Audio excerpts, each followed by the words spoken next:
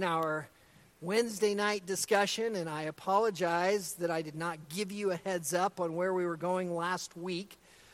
So we are moving to 1 Peter tonight. So that's where I'd ask you to turn in your Bibles to 1 Peter chapter 1.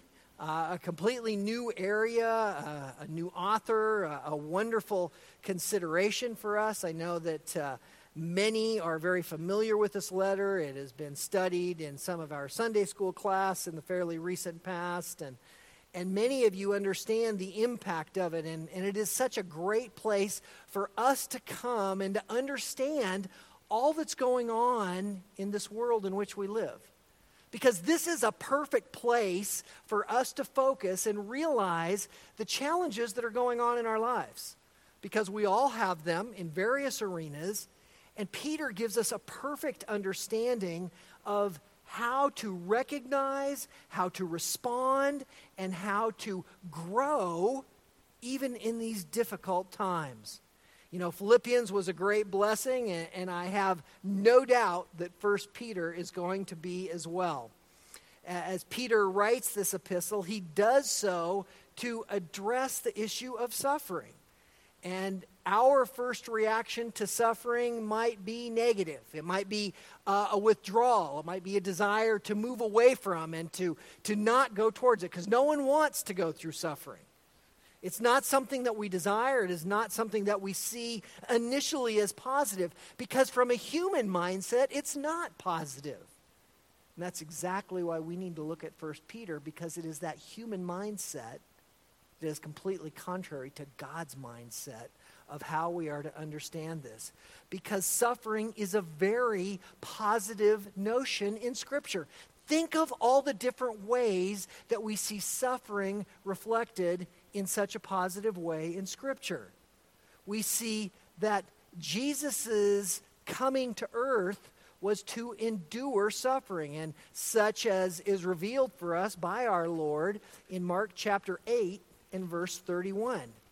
Mark 8 and 31 reads, "And he began to teach them."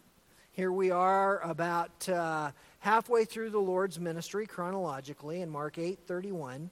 "And he began to teach them that the Son of Man must suffer many things and be rejected by the elders and the chief priests and the scribes and be killed, and after 3 days rise again." The suffering that the Lord went through is that which brings us life. It's what brings us together tonight. It's what brings us joy and helps us to understand all of the things in the world that we lived. And it wasn't just the Lord, so also his servants. Paul suffered greatly, and we see that just a few books back in 2 Timothy chapter 1 and verse 12. 2 Timothy 1 and 12, Paul writes, "For this reason I also suffer these things, but I am not ashamed, for I know whom I have believed, and I am convinced that he is able to guard that which I have entrusted to him until that day." There is the right biblical approach to suffering. He says, this is the reason that I also suffer, but I'm not ashamed. You see, sometimes we feel like when we go through difficult times, when things are not going our way, when there are financial or spiritual or relational problems, that we can start to feel like we're ashamed, and we can start to feel like we need to withdraw and pull back. But Paul says just the opposite. Rather, he says that it is whatever this suffering is, that it is a reminder that I am able to be confident in him whom I've believed in, and that he is going to carry me through those, that he is faithful, and that all the things that I've entrusted to him until the last day, he is going to accomplish. So there is a great accomplishment that Paul says is going to come from his suffering. And it isn't just his suffering that he brings to our attention, but he also tells young Timothy that he is also needing to be expecting to suffer. And he says so in 2 Timothy chapter 2 and verse 3. And he commands Timothy in 2 Timothy 2:3, suffer hardship with me as a good soldier of Christ Jesus. So part of our suffering is our role as being a servant and a soldier of the Lord. We have been enlisted into the Lord's army. And part of that service is suffering. So we're commanded to endure it, as is Timothy. And not just Timothy, even the author of this wonderful epistle, 1 Peter. He got a little lesson on suffering that the Apostle John tells us about at the end of his gospel, doesn't he?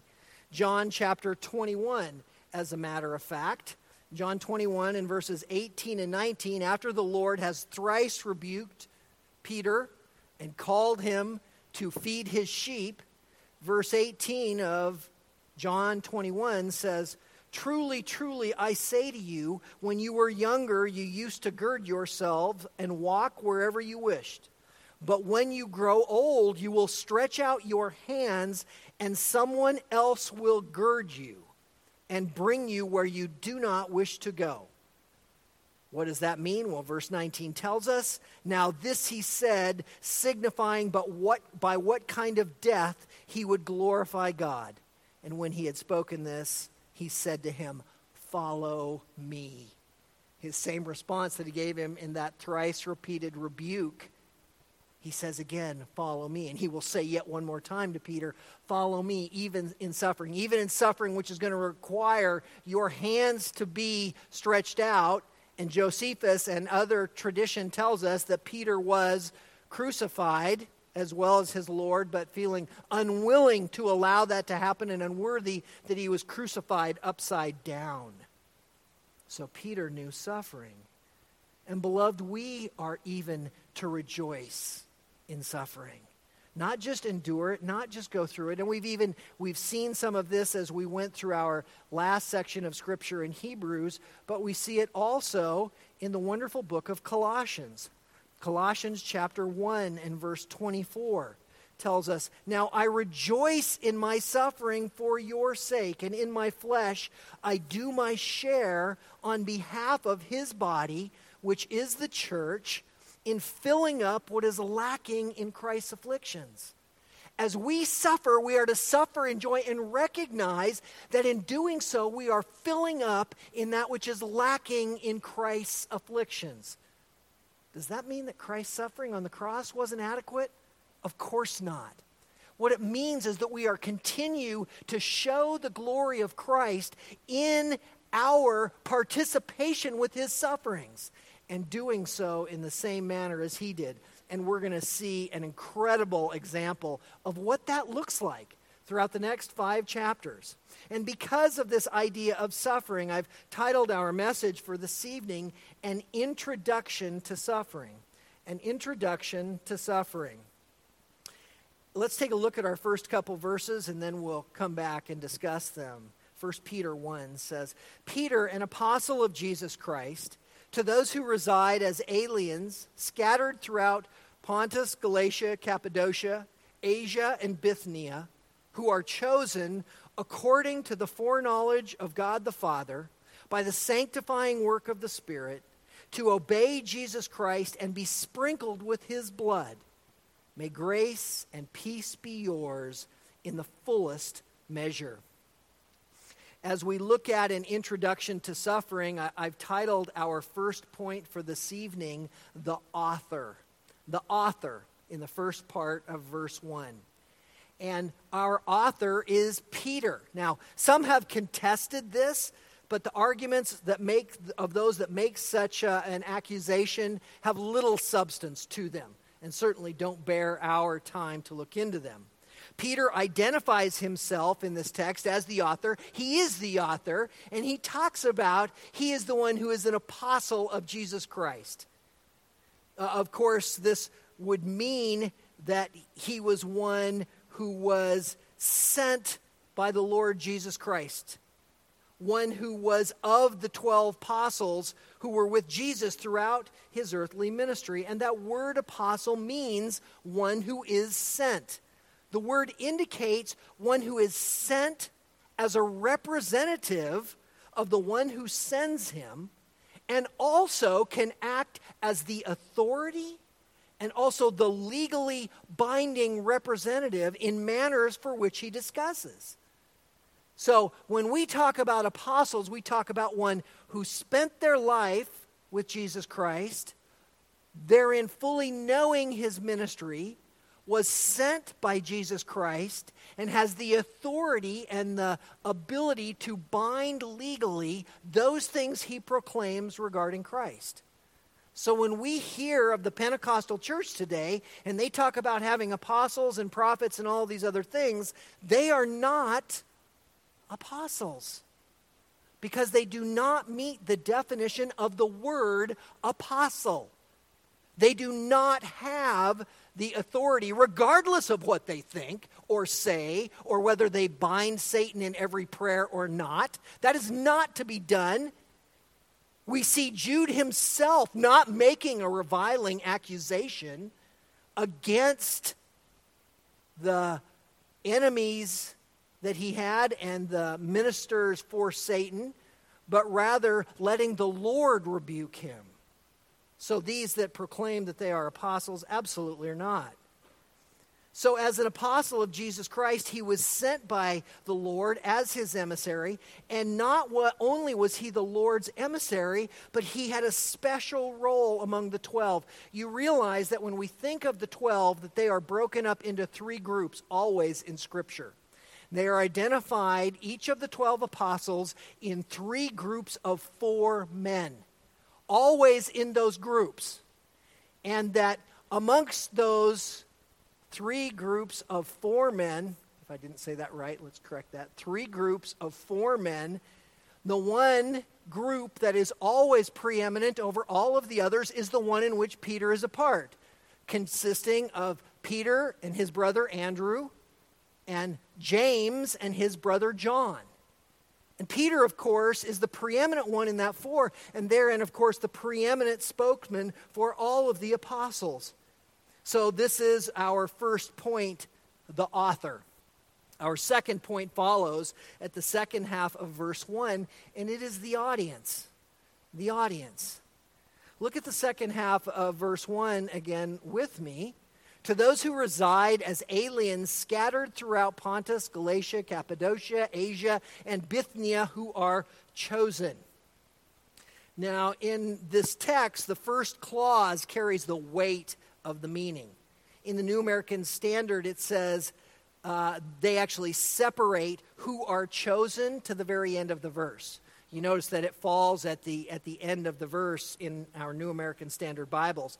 But in the Greek text, this is all part of the first clause. And if we were going to literally translate that clause, we might use a sentence something like, to the chosen sojourners of the dispersion.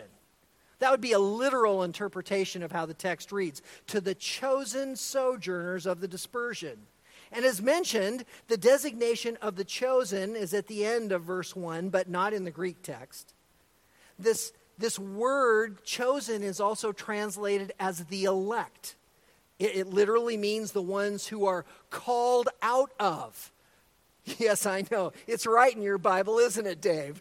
I saw that. I'm like, Dave's going to be smiling, and he is, rightly so. Yes, it is the elect. That is what he's talking about. He's talking about the called out ones, those who are called to be separate from the world in which they live. That's you. That's me.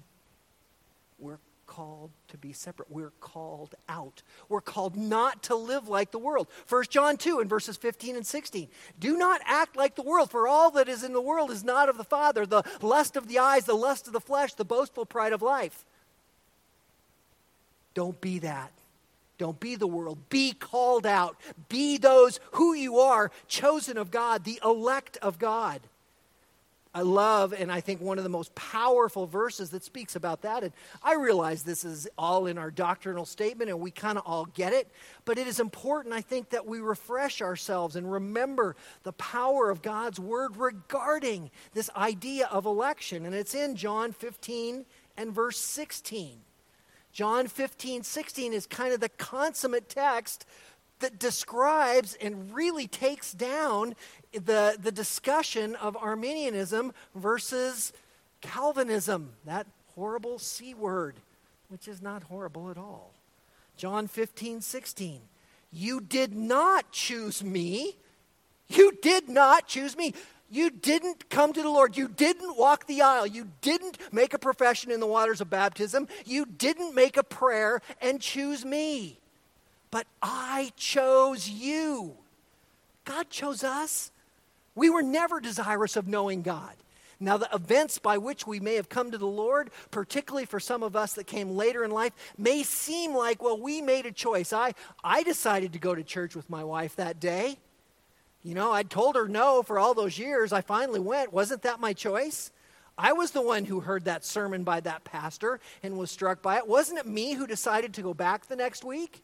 Wasn't it me who on the second week sat there thinking, oh my goodness, I'm a mess and I got to change? No, it wasn't me. It was God's Spirit stirring in me. It was Him quickening my heart.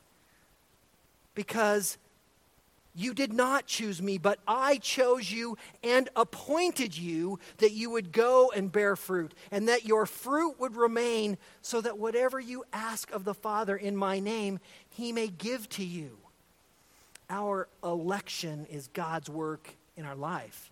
So as we think of this phrase at the beginning of this verse, it is truly a powerhouse to the chosen sojourners of the dispersion. The next word in the clause is sojourners, and some translation this is exiles or strangers, or even in the New King James Version, I like the word pilgrims.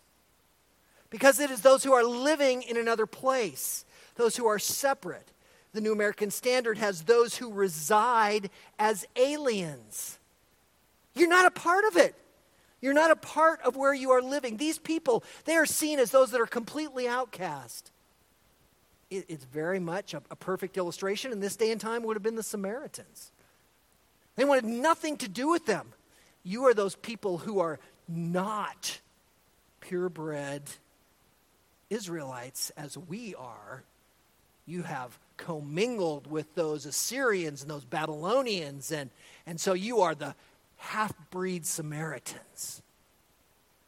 We have nothing to do with you. Well, this is what the Christians in this area were seen as. They were seen as aliens, those who were not a part of the world in which they were living.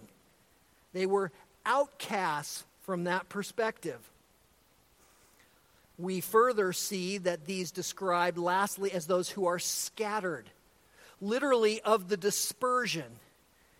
Now this is a term that when we think of it, we think of the Old Testament Jews in the exile. We think of those who the Lord allowed to be taken into captivity, and there weren't very many of those, by the way.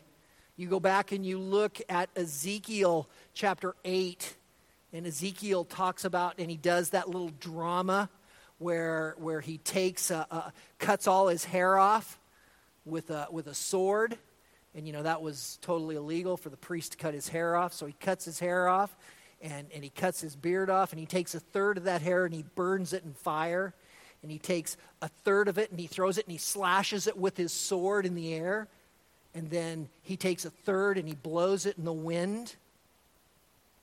And you would think, well, what's left? These were representative of those in Judah who would be taken captive. But then there's just a little bit that you see him take, and he tucks into the hem of his robe. And he rolls it in. Those are the remnants. So most died. But those that didn't, that went off to Babylon, or those that had previously been taken to Assyria in the 10 northern tribes' captivity, those are all considered those that were of the dispersion. It's the same term here. So there is a Jewish flavor to it, but we want to be careful about that. We'll get to that in a moment.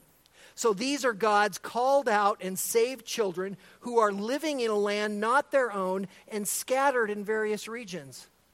Well, by the way, that perfectly describes the church today. That is exactly what the church is. Those who are aliens, those who are in a land that they seem foreign to. If you don't think that we seem foreign, you don't have to spend much time looking at our current events today, do you? It gets worse and worse every moment.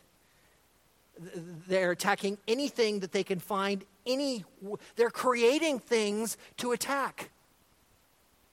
not to mention the things that we would hold dear as those of high moral and ethical value. Well, all right, already the idea of suffering in our introduction is evident, isn't it?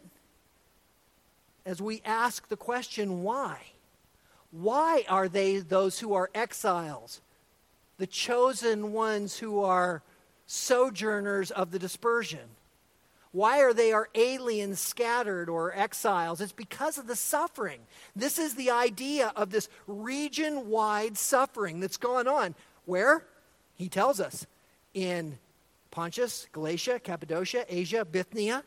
And if you look at your map, you'll find all of those are up in Turkey. These are areas that none of the other, some will say, well, didn't Paul write a letter to the Galatians? Isn't that the same? You see that when you look at the background to that letter, you'll find that Galatia was a very long region, and that the southern tip of it came down just below Asia Minor. You remember when Paul wanted to go into Asia, the Holy Spirit prevented him from doing so. So all of these regions up in our modern-day Turkey were those that were not the regions that Paul was in. And they're also very broad in their spectrum. Not just the cities that are mentioned, but of course the entire continent of Asia.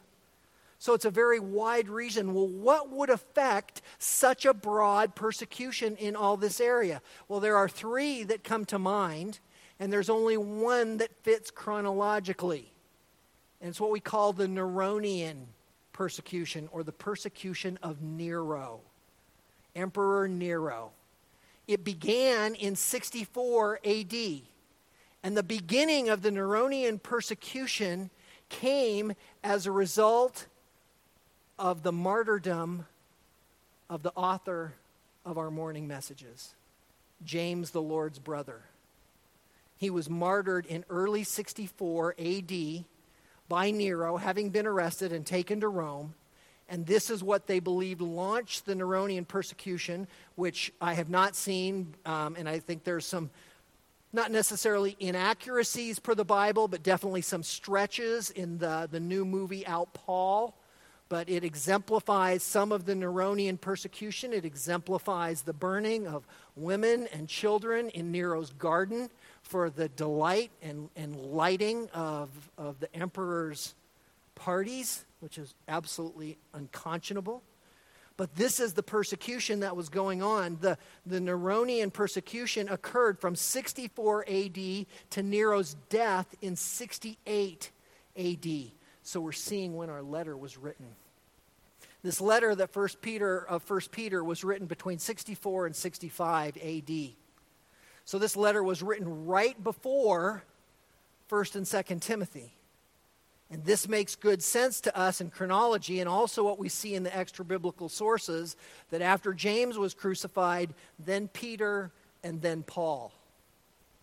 And this perfectly fits in the chronology that we know from the writing of 1st and 2nd Timothy.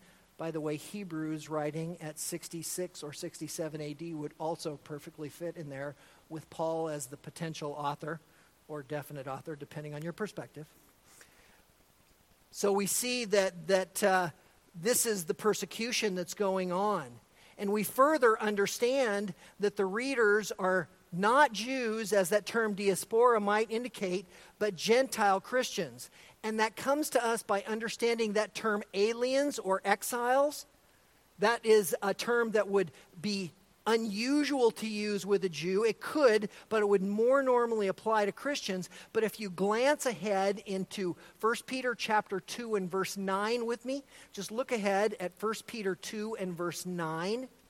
1 Peter 2, 9 and 10 say, "But you are a chosen race, a royal priesthood, a holy nation, a people for God's own possession, so that you may proclaim the excellencies of him who called you out of darkness into your marvelous light." This verse could both go Jew or Gentile, although it does appear like that he's distinguishing them as something that the Israelites were already distinguished as.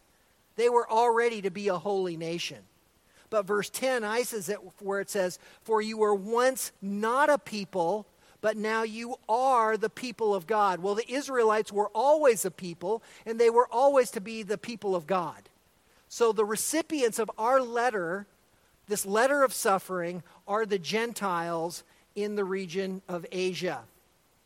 We could also look at Acts 2 for these various regions, and we would see many of them delineated in that verse, or in that text rather, where the Holy Spirit comes at Pentecost. So, verse 2 further describes the audience where it says, according to the foreknowledge of God, by the sanctifying work of the Spirit, to obey Jesus Christ and be sprinkled with his blood. This is a further descriptive of the audience, and these 4 phrases describe who the audience is. And he begins by saying that they are those who are according to the foreknowledge of God. Here is another, these 2 verses, beloved, are becoming critical components of Reformed theology. The foreknowledge of God. What does that word foreknowledge mean? It means he knew before. It doesn't mean that he looked down the corridor of time and he saw what was going to happen and then determined what to do as a result of it. It means that before any of that existed, God had a plan.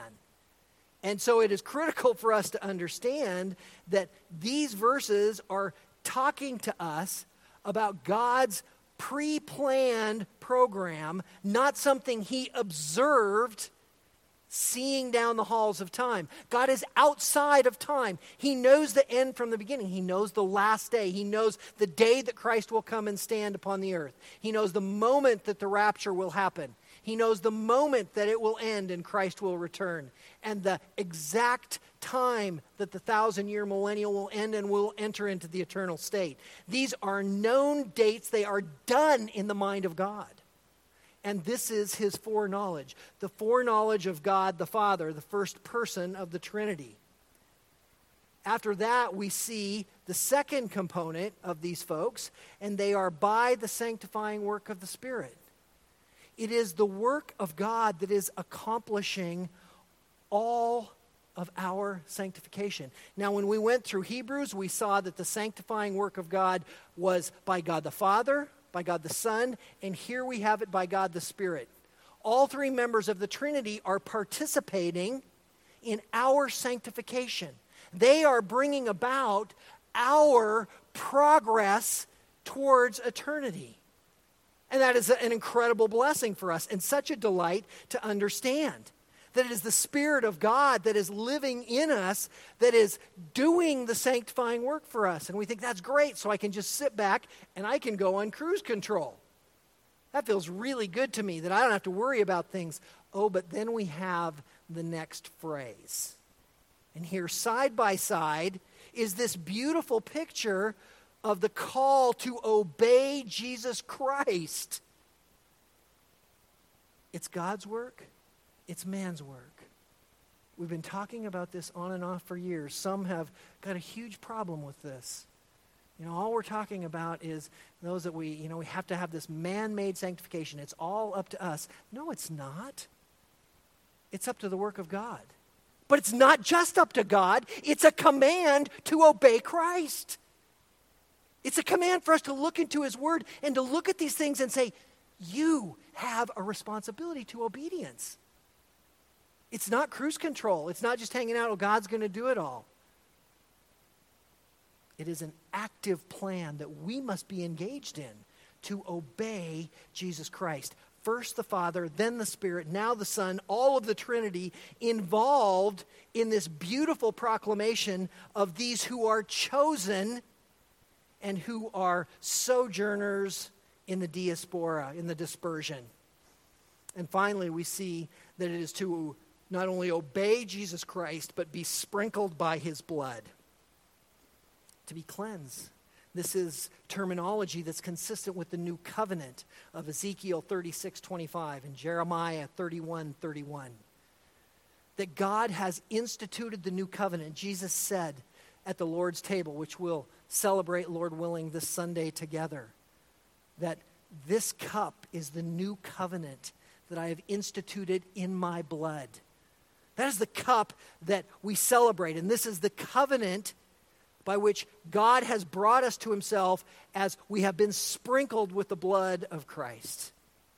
Well, this is a beautiful picture of the audience. Our third point is the address. The author, the audience, and the address at the end of verse 2. May grace and peace be yours in the fullest measure. Here's Peter's greeting to this church, these who have these phenomenal characteristics, this already massive theological treatise. Grace and peace be yours in the fullest measure. Well, that's what he's going to continue to explain to us as we move through the rest of the text. And it's going to be exciting as we dive in and continue to look at how we understand this introduction of suffering as it manifests itself throughout this great book, and encourages our hearts to know that in the suffering that we are in, that we too need not be ashamed, but we need glory and rejoice and partake and see God's perfect hand in all of it.